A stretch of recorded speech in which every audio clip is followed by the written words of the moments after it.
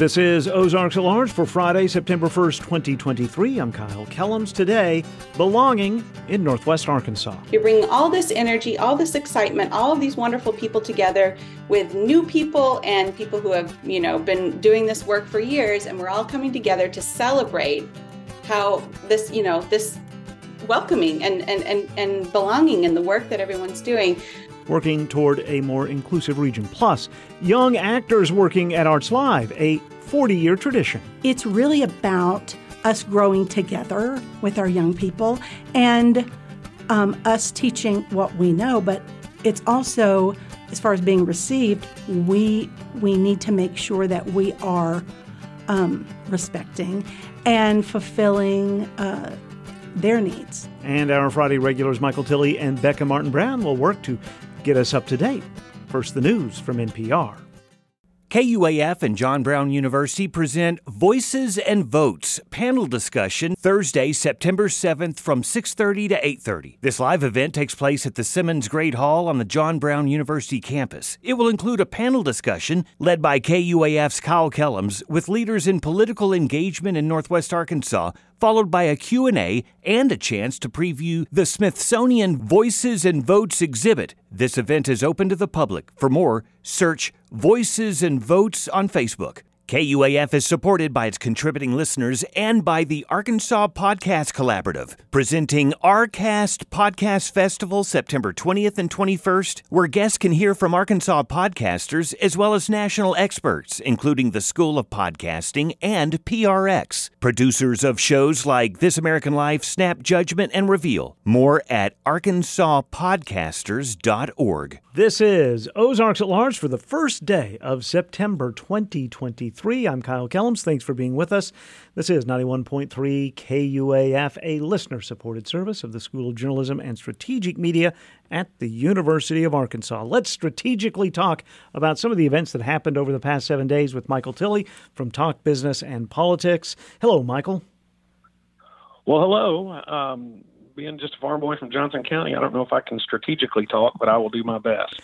Well, let's begin with some strategy that didn't go Crawford County's way. There has been a tax election reporting error that could be costly. Just how costly?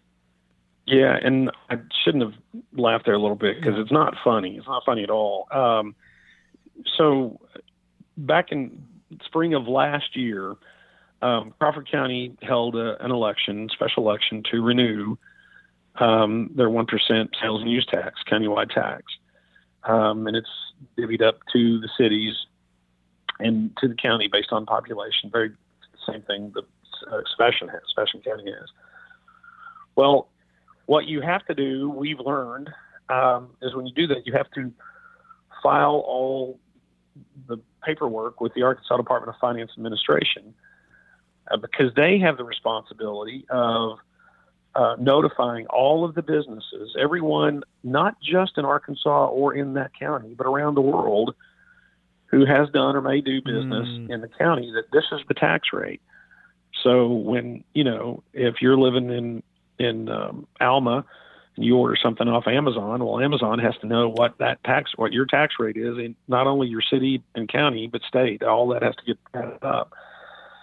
Well, somewhere along the lines, and we'll do some more reporting on this, but because we talked to former County Judge Dennis Gilstrap, he said it wasn't his job to file paperwork. He got the election held. He did his job, according to what he said. And we have left messages, and I think, at the time we're recording this, I think Judge Chris Keith, the current Crawford County judge, has called back our reporter, and hopefully we'll explain to her what happened. But so they didn't get this filed in time. And by the time they did file it, because Arkansas Department of Finance Administration requires a 90-day lead time to get the notices out, which means this tax it'll end at the end of this month, today, I guess, or yesterday, and will not be collected again until January 1st. That's about a $3.5 million loss, probably more, to the county. We talked to Alma Mayor Jim Fincher, not even close. Alma Mayor Jim Fincher he expects the city will lose about $250,000. That's over 6% of his budget. And so there, he told us, his quote was, it's a serious chunk of the annual budget. And he said they're just going to have to watch, close everything up for those last 3 months. And not physically close it up, but right. No extra spending, just really watch everything tight. And so the good news is the tax will begin again January 1st, but a lot of cities it's going to be a hardship, a serious hardship for a lot of counties over essentially a snafu, a reporting snafu. So I talked to Scott Harden, he's spokesman for the Arkansas Department of Finance Administration. This is so uncommon. In fact, he hasn't gotten back to me yet, but he's trying to track down at some point a long time ago, a city did this, forgot to report. But, typically, people file the paperwork. So this is very, very uncommon. But the biggest hit is going to be with Van Buren, and we're doing a follow-up story with Mayor Hurst there, because they received, obviously, Van Buren being the largest city in the county, received the largest amount from the tax. So, and a lot of their tax proceeds went to their capital improvement projects. So, I don't know if it will delay, or maybe they've got enough money in reserve they can continue on. I don't know, but hopefully we'll get that information from them. Well, more money in Crawford County. The Alma Public Library has been approved for a $10,000 grant to improve accessibility, so people of all sorts of abilities can get into the library. But it took a special meeting because that grant from the American Library Association had been put on hold. What was happening there? Well, I don't know how to get into this and be polite about it. So yeah, the American Library Association approved a $10,000 grant so the Alma Public Library could put in handicap accessible doors. Well, a couple of the members of the Crawford County Quorum Court somehow got it in their head that if they accepted the American Library Association money, it would have strings on what they could and couldn't do with books. And by way of reminder, Crawford County is at the Crawford County Library System because they decided that certain books, primarily LGBTQ books, aren't to be, in public. They have to be hidden in what's called a special section. In fact, they recently lost a lawsuit, and the American Library Association was a part of that lawsuit, suing, along with many other groups, suing the Crawford County Library System and the state of Arkansas. That's another story. But anyway, a couple of these quorum court members just got it in their head. They thought if they accepted this money, it would put strings on the books, what they could and couldn't do with the books. And golly, we can't let that happen. We'd rather just the folks in the wheelchair just have to find another way in the building, I guess. But cooler heads prevailed. Eva White, interim director of the Crawford County Library System, said, no, it doesn't come with strings attached. It's from the Libraries Transforming Communities grant, and it's just for physical improvements and helping bring buildings into compliance with the Americans with Disabilities Act is part of that, which maybe there's another story there that the Crawford County Quorum Court ought to be more interested in building their public facilities that aren't yet in compliance with the ADA, but that's, like I said, another story. But anyway, long story short, they approved it. The grants will go in. The door will be fixed. But this is just another, I guess, unfortunate example of where these culture war politics interfere with just common sense efforts to improve facilities. It should be pointed out, at the regular quorum court meeting, it was put on hold. At the special meeting, it was unanimously approved. Yes, except the $10,000 grant. Yeah, I'm glad you said. Yeah, it was after they figured out there's no strings attached. Everybody was on board. And the Fort Smith Convention and Visitors Bureau looking west for a new leader. Who is she? Ashley Backert, and I'm hoping I'm pronouncing that name correctly because we just got the press release, and I haven't talked to Storm or anyone about how to pronounce her name, but she comes from Tulsa. She's not necessarily from Tulsa. She's worked around the country, primarily on the East Coast, but she has been part of the Tulsa tourism effort. She was one of 3 finalists, and apparently they had several interviews. They even brought folks from around the city to talk to these folks, and apparently she drew the nod. She will begin in September. Her base salary will be about $132,000. We'll lead a staff of 4.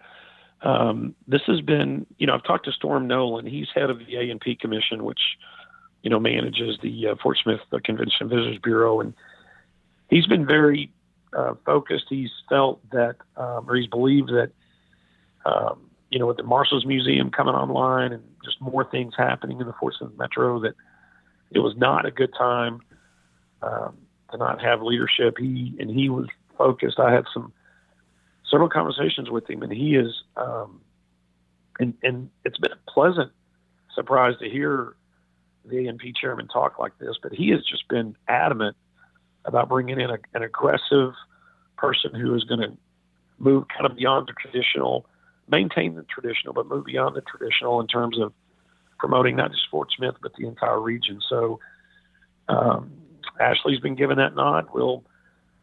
She's got high expectations. So we look forward to, hopefully we'll get a good sit down interview with her when she's got a few weeks under her belt, and we'll learn more about her. All right. Finally, Razorbacks, Catamounts in War Memorial Stadium. Noon kickoff tomorrow. What do you think? I think I'm going to have to look up what a catamount is. I forgot. I think I used to know, but I forgot. But if Arkansas does not win this game, it's going to be a long season. But a long, depressing season. I mean, but we do easily expect them to win this. Well, I thought they were going to beat Toledo a few years back. Well. By the way, a catamount is a wild animal of the cat family, especially a cougar or a lynx. Okay. All right. I thought maybe it was something you got up on used to get up on a cat. I didn't know, but that's good enough. Yeah, that's a good one. All right. Well, Michael Tilley and I will discuss what happens between the Razorbacks and the Catamounts and much more next week. Michael, have a happy and safe Labor Day weekend. Hey, you as well, sir. Liz had found the love of her life, but there was a hitch. Her friends didn't believe he existed.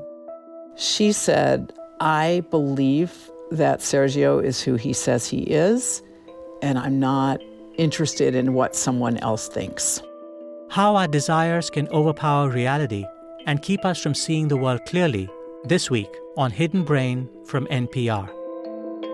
Hidden Brain tomorrow afternoon at 3 and Sunday morning at 6 on 91.3 KUAF. And you can also listen by asking your smart speaker to please play KUAF. Ahead on this, Ozarks at Large, working for a welcoming Northwest Arkansas. So really belonging is about the fit between yourself and your community and what's around you. And when you feel like you belong, you feel emotionally connected, you feel welcomed, you feel included, you feel satisfied in your community. That's just ahead on today's show.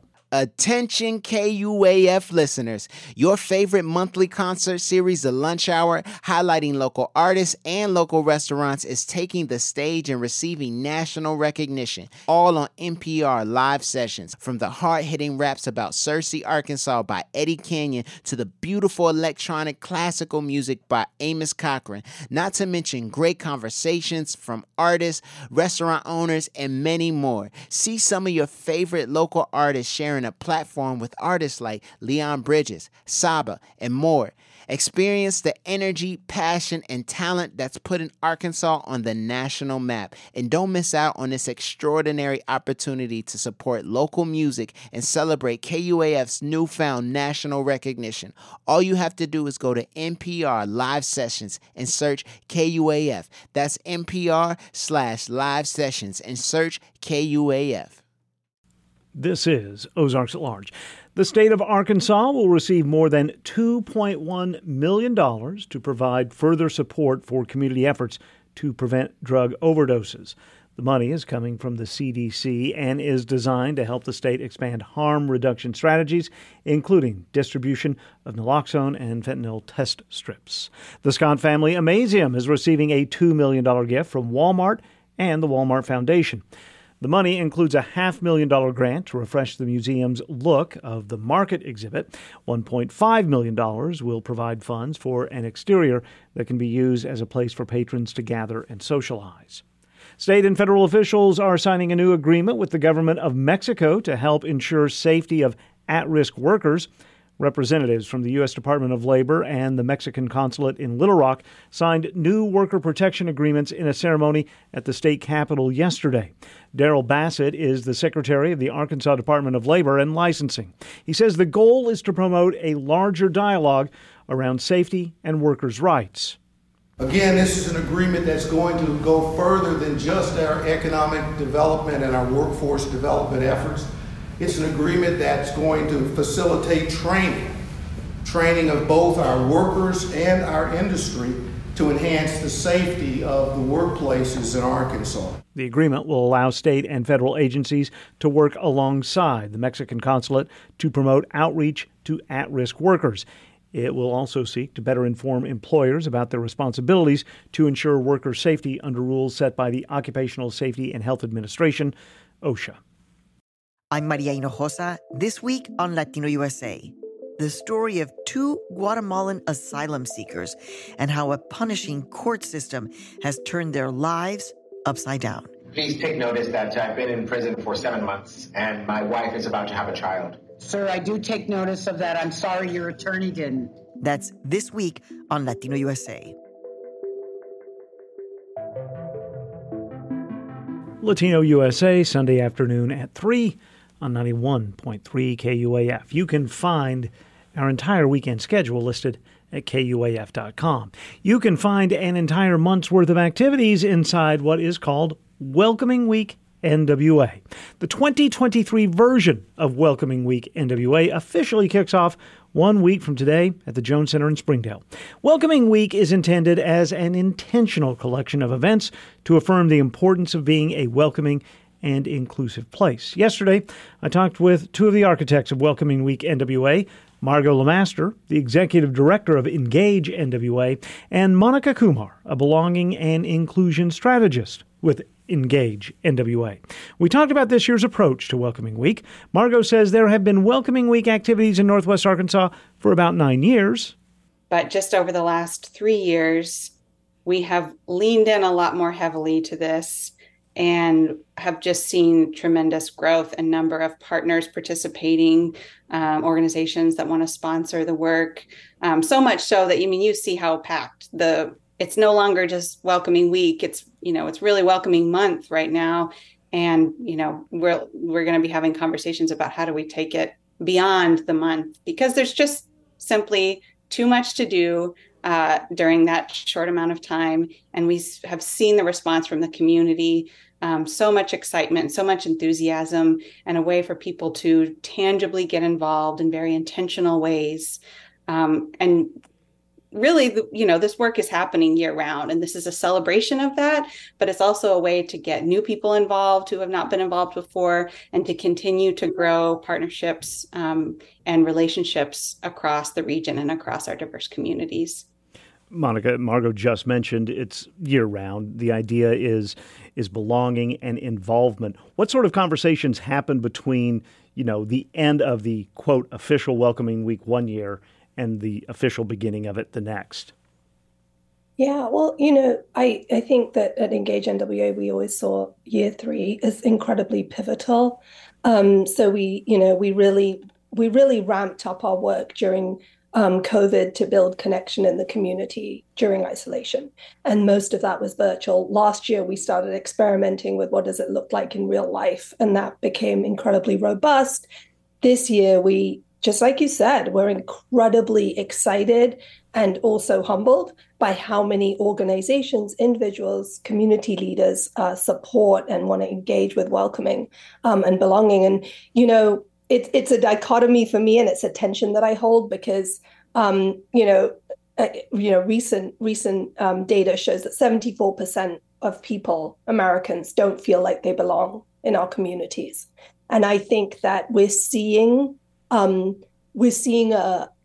real need to want to belong and want to engage. And I think that's showing up in our work. And so that has been something that has sat with me very deeply over the past, 6 months, year, and definitely want to think about year 4 next year as an incredibly pivotal year for what is it. I think we want to be more strategic and more thoughtful and think about belonging as a from the get-go as a strategic imperative. Because I think people in our community want it, and it reflects, what people across America feel, which is a true sense of isolation and disconnection, and belonging really addresses that. So, Margot, as you're putting together the sort of official agenda of what's going to happen, what do you think about and who do you reach out to make sure that you try to make as many people feel involved as possible? Well, that's something that we work to build on every year. I mean, when you think about the team, as Monica and me, and we have, it's the two of us who are primarily doing the work. So we're going to miss people, and we don't want to do that. So it takes every year of building on, of growing the network and of those partners involved. And really what we want the message to be is, we're a small but mighty team. So, come to us, reach out. If you want to get involved, here's a clear way. Go to our website, submit your event. We want you there. We're just trying to work more on on getting the message out there and asking our existing partners to reach out to others in your network, because we want to grow the movement and grow the number of everyone involved. And if you don't feel invited or included, that's not intentional, and we're learning from that too. I mean, we have received feedback in the past. Why didn't I receive an invitation? Well, that's why, when we're talking about this being a truly community-led process, it's that you are the leader. You are the leader that can say, this is the statement that I want to make, or this is the experience that I want others in my community to have, and come to us for support. We're here to support you however we can, or to help connect you with another partner that might help to uplift the experience that you're wanting to highlight during that week. So it's a continual growing process and learning process. And we want everyone to feel like this, that they have a place here when it comes to Welcoming Week. And it's not for any specific groups. It truly is for everyone. It's so interesting. Belonging, I mean, there isn't a quantitative way, right, that we can measure belonging. It's somewhat ephemeral. You know when it's happening or not happening to you individually. Can you have metrics to measure how belonging we are? Monica Kumar is nodding enthusiastically. Well, yeah, I mean, absolutely. This is something that we're really considering. So the American Immigration Council actually has released a belonging barometer, and we're thinking about how to utilize that in our community next year. So really, belonging is about the fit between yourself and your community and what's around you. And when you feel like you belong, you feel emotionally connected, you feel welcomed, you feel included, you feel satisfied in your community, and you also feel comfortable and included and like you belong enough to be accountable, to be held accountable, and to call your community out when you're not feeling those things. And you should feel really safe to do those things. So belonging is actually a very real, very deep, very connective experience with your community, with each other, and then, with society at large. And so we are really thinking about the belonging barometer. The American Immigration Council has identified 10 facets of what that could look like, and invited on-the-ground organizations like us to take that and think about what does that look like in your region, and tweak it and make it, it's malleable. So use it in your region or in your community in a way that makes sense. So we we are really, we do want to measure belonging because we don't want it to feel ephemeral, and we don't want it to feel like it's kind of squishy, because it's not. That it's very clear that belonging has a very centered and experiential feeling that people have, and we want to measure that, and we want to encourage organizations and companies and even individuals and nonprofits to not just invite people to belong, but to invite people to tell them when they don't feel like they belong, and what can we do to do better? What can we do to make people feel like they belong? And one of the ways we do that is by measuring at different times, different spaces, to understand that. Well, let's talk about some of the events, because the launch is on Friday, September 8th. What can we expect from there? Well, number one, a lot of fun. We had this event last year, and it was so much fun. It was so exciting to bring everybody together for this event, where we're launched. It's the kickoff. You're bringing all this energy, all this excitement, all of these wonderful people together with new people and people who have, been doing this work for years. And we're all coming together to celebrate how this welcoming and belonging and the work that everyone's doing. So I will let Monica speak to our keynote speaker, but we are going to be hearing from community partners, community supporters about why are they doing this? Why is this important to them? And why are they here, and why are they choosing to participate? It was very moving last year to hear people speak to that, and I anticipate it will be this year as well. But Monica, do you want to share some more about that?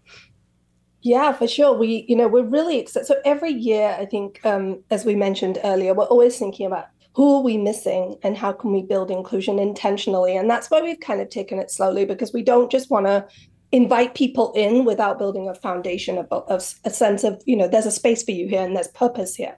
And this year, we're really excited. We have a keynote speaker, Victor Calise, who's a director over at with the diversity team at Walmart, and he's going to be speaking on disability rights and accessibility. And this is the first time that we've leaned into that, and we're really excited about having him join us. And it's very intentional that he's going to be opening the conversation, because this year we have not in the past thought we have not in the past had the bandwidth to think about how do we engage the accessibility and our disability community. And this year we want to intentionally do that. So we want to start that conversation. And so, yeah, Victor is going to be, we're really excited that he's going to be keynoting. But we have, and then I think one of the things that we want to do with our launch is really let our community know who in our community supports inclusion and welcoming. And we are so excited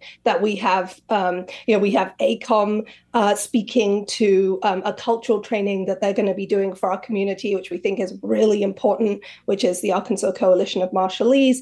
We have Ocean Wave dancers who are going to be performing. And then we're inviting our supporters, people who have been with us from the beginning and continue to show support, without whom we could not do this work.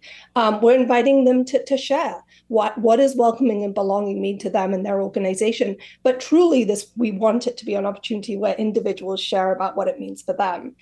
So we're really lucky that our sponsors are gonna maybe be a little bit vulnerable and show themselves in a different way from that we normally see. There's no way we can highlight everything, and at the end of this, we'll give the tag to where people can see everything. But Margot, Monica, what else would you want to make sure people know about that's coming up during Welcoming Week? Over the past year, we've done a lot of listening, and obviously we are connecting with our community partners throughout the year and learning from them. And one of the things that has been really painful for us to hear is that our queer community, our LGBTQ friends and family, are feeling incredibly isolated and othered right now in our community, despite everything that we want to think we're doing to make them feel included. And of course, they're not a monolith, so this is not an experience that everybody is having, but we are hearing an overwhelming experience of othering in that community. And this year, we were really lucky that we had a supporter that really feels for that and has given us the support and the resources to lean into that. So we have invited Casey Parks, who is a Washington Post reporter and also an author of Diary of a Misfit, and also queer.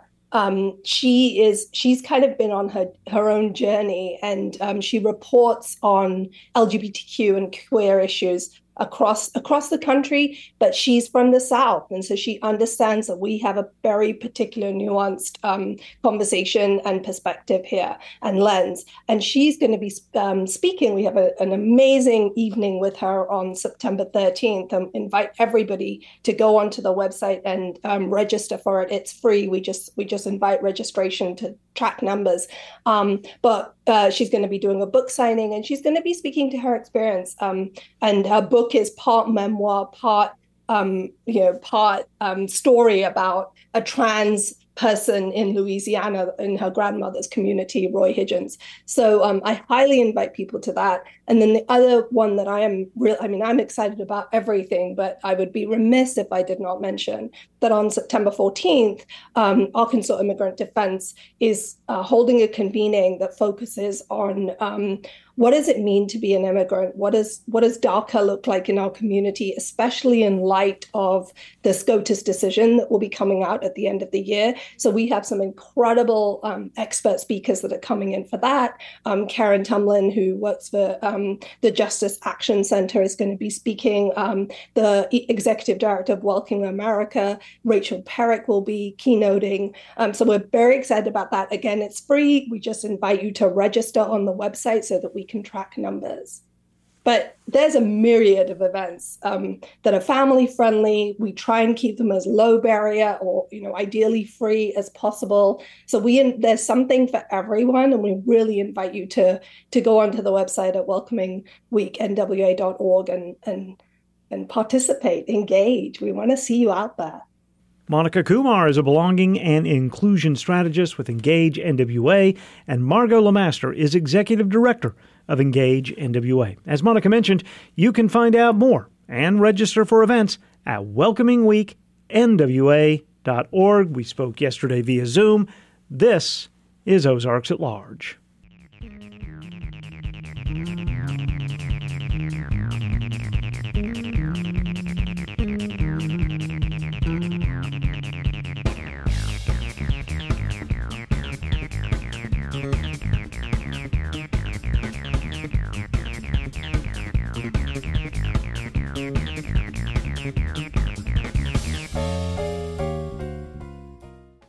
It's the first day of September. I can't think of a better way to start a new month than asking for entertainment advice from Becca Martin Brown, arts and entertainment editor for the Northwest Arkansas Democrat Gazette. Becca, welcome back to the show. I got you covered. Okay. I know Labor Day is supposed to be all about going outdoors, going to the lake, going hiking, going picnicking, going to a Razorback game. I don't really do outdoors if I can help it. So this is a completely indoor alternative, and it's completely free except the last two things. Okay. All right. Okay. Crystal Bridges Museum. They're open 10 to 8 today, 10 to 5, Saturday, Sunday, and Monday. So it gives you a Labor Day offering. Mm-hmm. And they have things on show like Flags for Discussion, which is about the United States flag across time, Dear Friend, which is an exhibition of artworks created by Lee Grant and community members that they're made from letters, like letters written to themselves, to other people. They have Human One, which is the kinetic sculpture by Beeple, and every single bit of that is free. Okay, so far you've got us in air conditioning and spending no money. Or you can go to the Momentary just down the street and around the corner. They're open 11 to 8 Saturday and 10 to 6 on Sunday. And they have an exhibition by Yvette Mayorga called What a Time to Be. It combines images of family, found objects, 90s nostalgia, Midwest life, and her signature pink and frosted style to talk about the meaning of belonging. And the exhibit by Firely Baez, which is a huge walkthrough sculptural thing that talked about the ideas and the influence between Europe and Africa and the Americas and the Caribbean. And the New York Times called it History Meets Flamboyant Fantasy. Ah, that's spot on. I like that. Also free. Or there is the unsung gem of Bentonville, the Museum of Native American History, which has so much to see. You could stay there for a week and not see it all. They're open today and Saturday, 11 to 5. You can also, while you're there, I think there's a small fee for it, go arrowhead hunting at the teepee outside if you insist on going outside. Or you can go to the Rogers Historical Museum, which is open 11 to 4 today and Saturday. You take the kids to the Rogers Historical Museum and the Museum of Native American History, both on Saturday. Because the Rogers Historical Museum has an exhibit called Toys Well Played. Again, all free. Shiloh Museum of Ozark History in Springdale, open 11 to 5 today and Saturday, also open 11 to 5 on Monday. Oh, okay. I'll open on Labor Day. They have so many things you could stay there 2 weeks and not see them all. When they redid their galleries over the last few years, everything is really object dense. There's so much to see. There's textiles, and there's accessories, and there's tools, and there's equipment, and there's books, and there's maps, and there's documents, and there's photos, and all of it about Benton, Moon, Carroll, Madison, Newton, and Washington counties. And then if you're in the River Valley, the Fort Smith Regional Art Museum is open 11 to 5 today and Saturday, 1 to 5 on Sunday, not open Monday. But they've got this cool new exhibit of the work of John Bell Jr., the big name in art in Fort Smith. They also have Patsy Lane cast in bronze, which is very much what you think of as Western bronzes, and M. Spear, An Artist's Journey, which is basically the 60-year history of an artist named Margaret Spear Carter. And it's all free. And so here's the last, but definitely not least, 2 things. These come with a teeny itty-bitty charge. Okay. Sunday is time for the annual ice cream social at Fort Smith Museum of History. An all-you-can-eat Sunday bar from 1 to 3 on Sunday. That's so dangerous. And it only costs $8 for adults, $4 for kids 6 to 15, and free for younger than that. And it includes museum admission. And you can see the new exhibit by Latino artists Isaac Helcura and Mayer Linares. Oh, I butchered both of those. And this includes museum admission and ice cream. Or, for the genuine couch potatoes among us, you can see the world and never leave home. How's this? If you missed the Fort Smith International Film Festival. Oh, right. The virtual Fort Smith International Film Festival is this Saturday from 10 in the morning till 11 at night. You pay one $10 fee and see a ton of movies. If that doesn't keep you busy this weekend, I don't know what to tell you. I can tell you that Becca Martin Brown is the Arts and Entertainment Editor of the Northwest Arkansas Democrat Gazette. Becca, we'll meet up again next week. How's that? What a deal.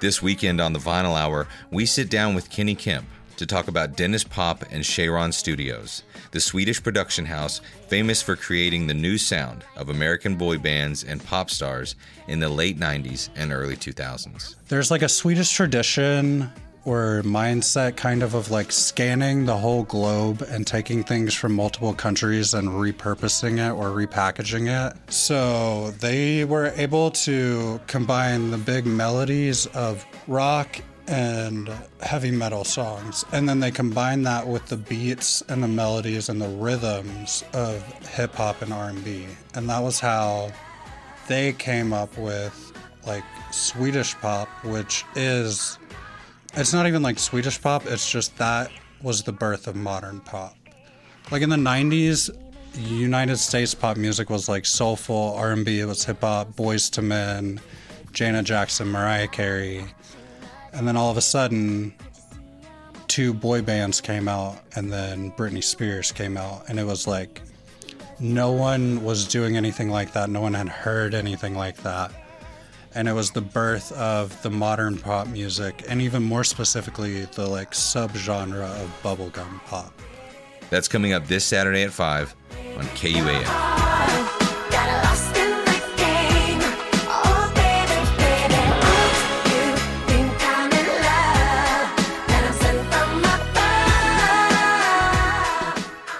Arts Live, the Fayetteville-based youth theater company, is celebrating its 40th season. Like anything with 40 years of existence, things have changed over time. Years ago, Arts Live featured professional actors creating theater for young audiences. Now, the Arts Live production actors are exclusively young actors. This week, Julie Gable, education director at Arts Live, came to the Anthony and Susan Hoy News studio to get us up to date on the 40th season. She says there will be classes, there will be workshops, 10 full productions, and a few mini productions, which are just 20-minute little pop-up shows. This year we're doing The Wizard of Oz and Peter Rabbit. We go to some of our partnering entities like the Amazium, and we're also figuring out the programming schedule for some of the others. But they'll do 3 shows in a row, 20 minutes and a break, and do that. So those are something that we've done the last couple of years that people have just really loved, and the kids love it too because they get to go elsewhere and perform as outside of just the Arts Live. So let's talk about classes. Right. And classes can be for young people who think they want to pursue this, but it can't just be for quote for fun. Absolutely. It's just and a nice introduction to this is something I might want to be interested in, And a lot of times we get from a parent, my child is very dramatic, and I think this might be a nice outlet for them. And so it's a nice little way for them to try that out. We start at 4 years old. Wow. Right. We have classes. They're shorter. We have 30-minute classes for 4 and 5-year-olds. Then it goes up to 6 and 8, 9 and 12, and then our teenagers. And the class time is 50 minutes for the other classes. And we do 8 weeks in a row. We start this year. This fall, we're starting in September on the 18th. That week, we run for 8 weeks, and it's an hour or 50 minutes, or if it's young children, 30 minutes a week. And at the end, there's some sort of showcase or sharing that they do for their families to show them what did we learn in this class, what did we work on, what was the fun stuff, and number one, I want the kids to have a fabulous experience and enjoy making new friends and just coming together communally with Arts Live. We don't have time for all 10 productions that are going to happen in the next year, but what are the first few? The first one that we have coming up is an adaptation of A Midsummer Night's Dream that Jennifer Nesbitt Eck is adapting the script and directing it, and that is our first show this season, and it goes up at Arts Live in September. We also we have our mini productions that I talked about, and we also our musicals this year. The fall musical or winter musical is Elf the Musical. Yeah, very fun. We love Buddy. And then in the spring, we are doing Madagascar. So those are the musicals we're going to do. We're also doing a more serious script, which is Anne Frank and Me. Right. And Jason Sewell will be directing that. Oh, wow.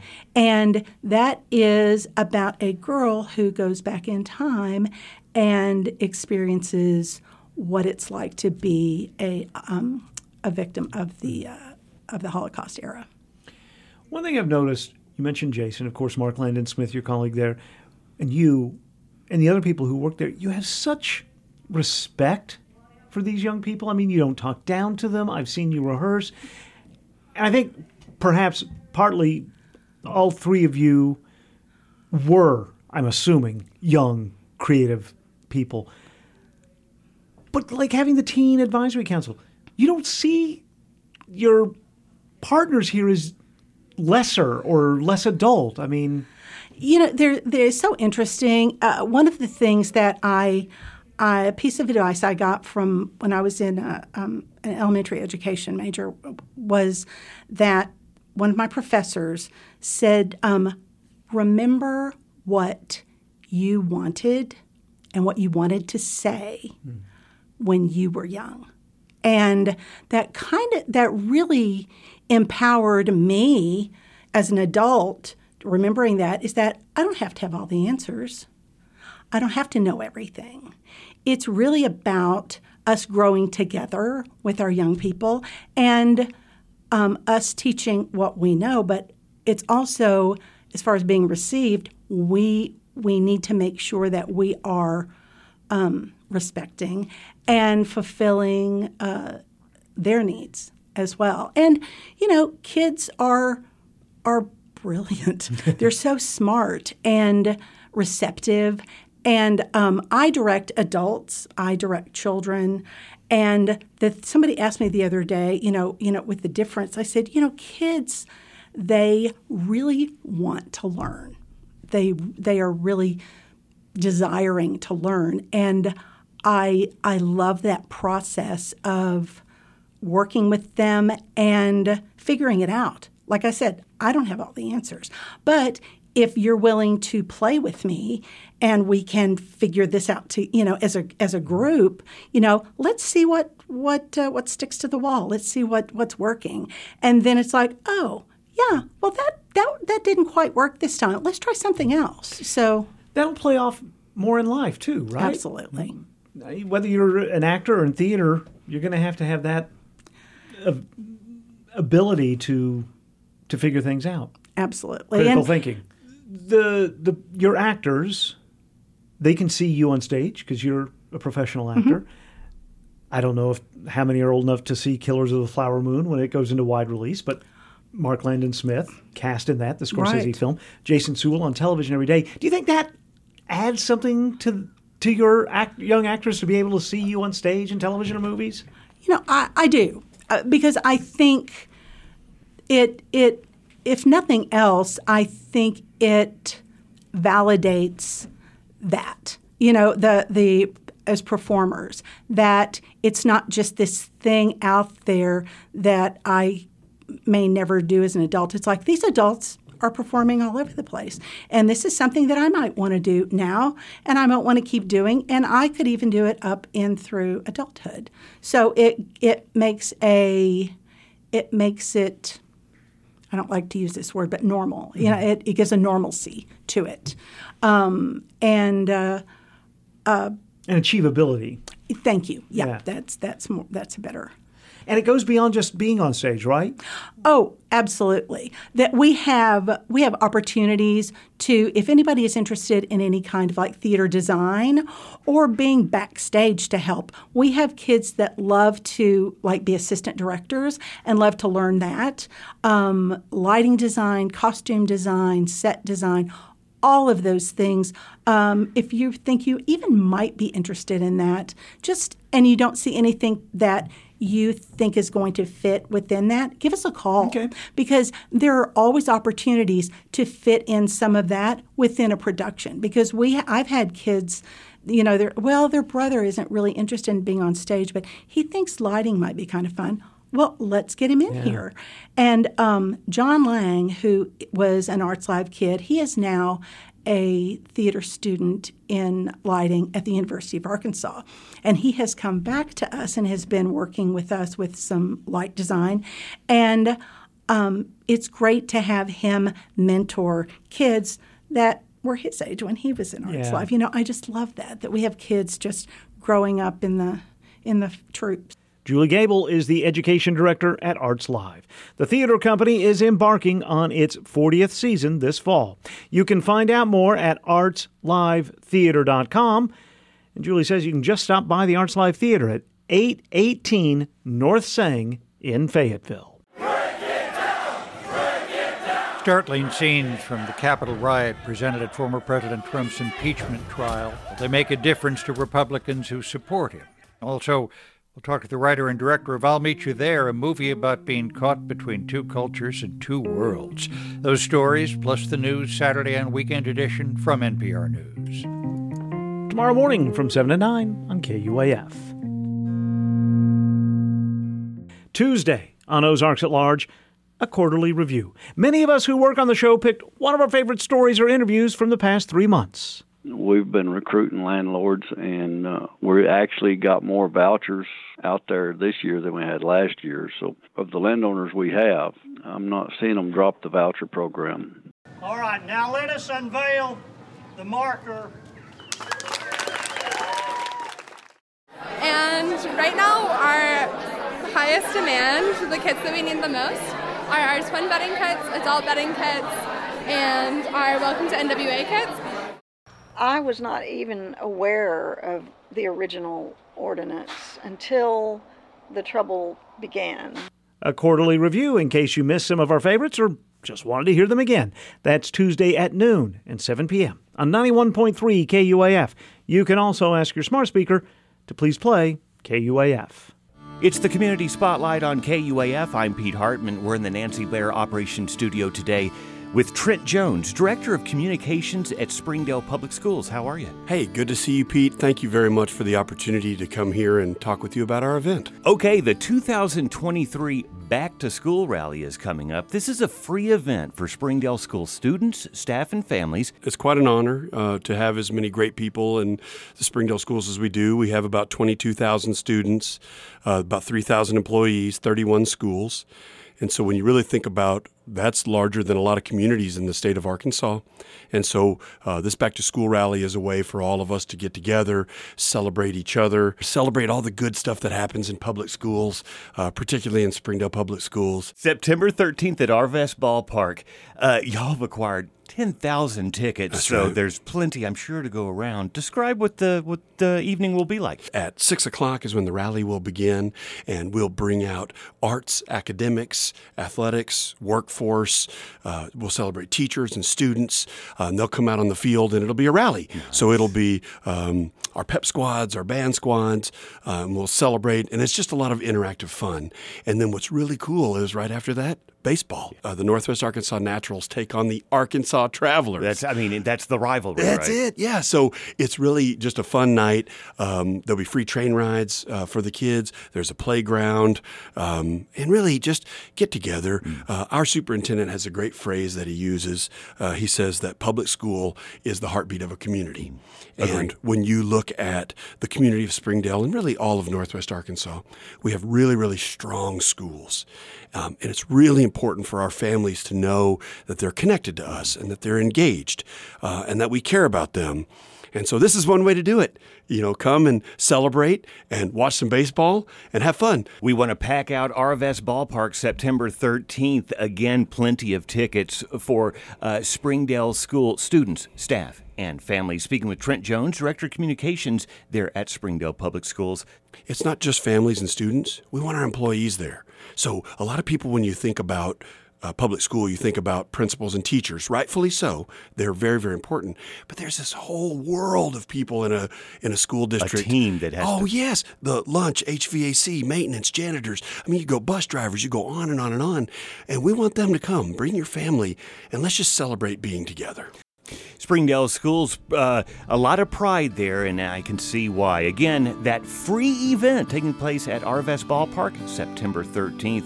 And they really don't have all that many more ball games to go. So there you go. Great opportunity. Trent Jones, Director of Communications, thanks so much. Thank you. We really appreciate all the work you guys do. The Community Spotlight on KUAF Public Radio. Your voice matters. I'm Pete Hartman. You can send me an email. That's pete@kuaf.com. This is 91.3 KUAF, Fayetteville, Fort Smith, Springdale, and Hackett. Contributors to our program today included Michael Tilley from Talk Business and Politics, Becca Martin-Brown from the Northwest Arkansas Democrat Gazette, Pete Hartman with the Community Spotlight. Additional reporting today came from the news staff at Little Rock Public Radio. Our theme is written and performed by Daryl Shawn. I'll be back with you Sunday at 9 for a Labor Day weekend edition of Ozarks at Large. Tuesday, we'll have our quarterly review show. We've picked some of our favorite pieces on the show from the past 3 months. We return to brand new programs on Wednesday at noon and 7. I'm Kyle Kellums. Thanks for being here. Crystal Bridges Museum of American Art in Bentonville invites guests to discover American art, architecture, and 120 acres of Ozark nature. Visitors can also enjoy family activities and programs and a variety of food and drink experiences. General admission is always open to the public. More information at crystalbridges.org.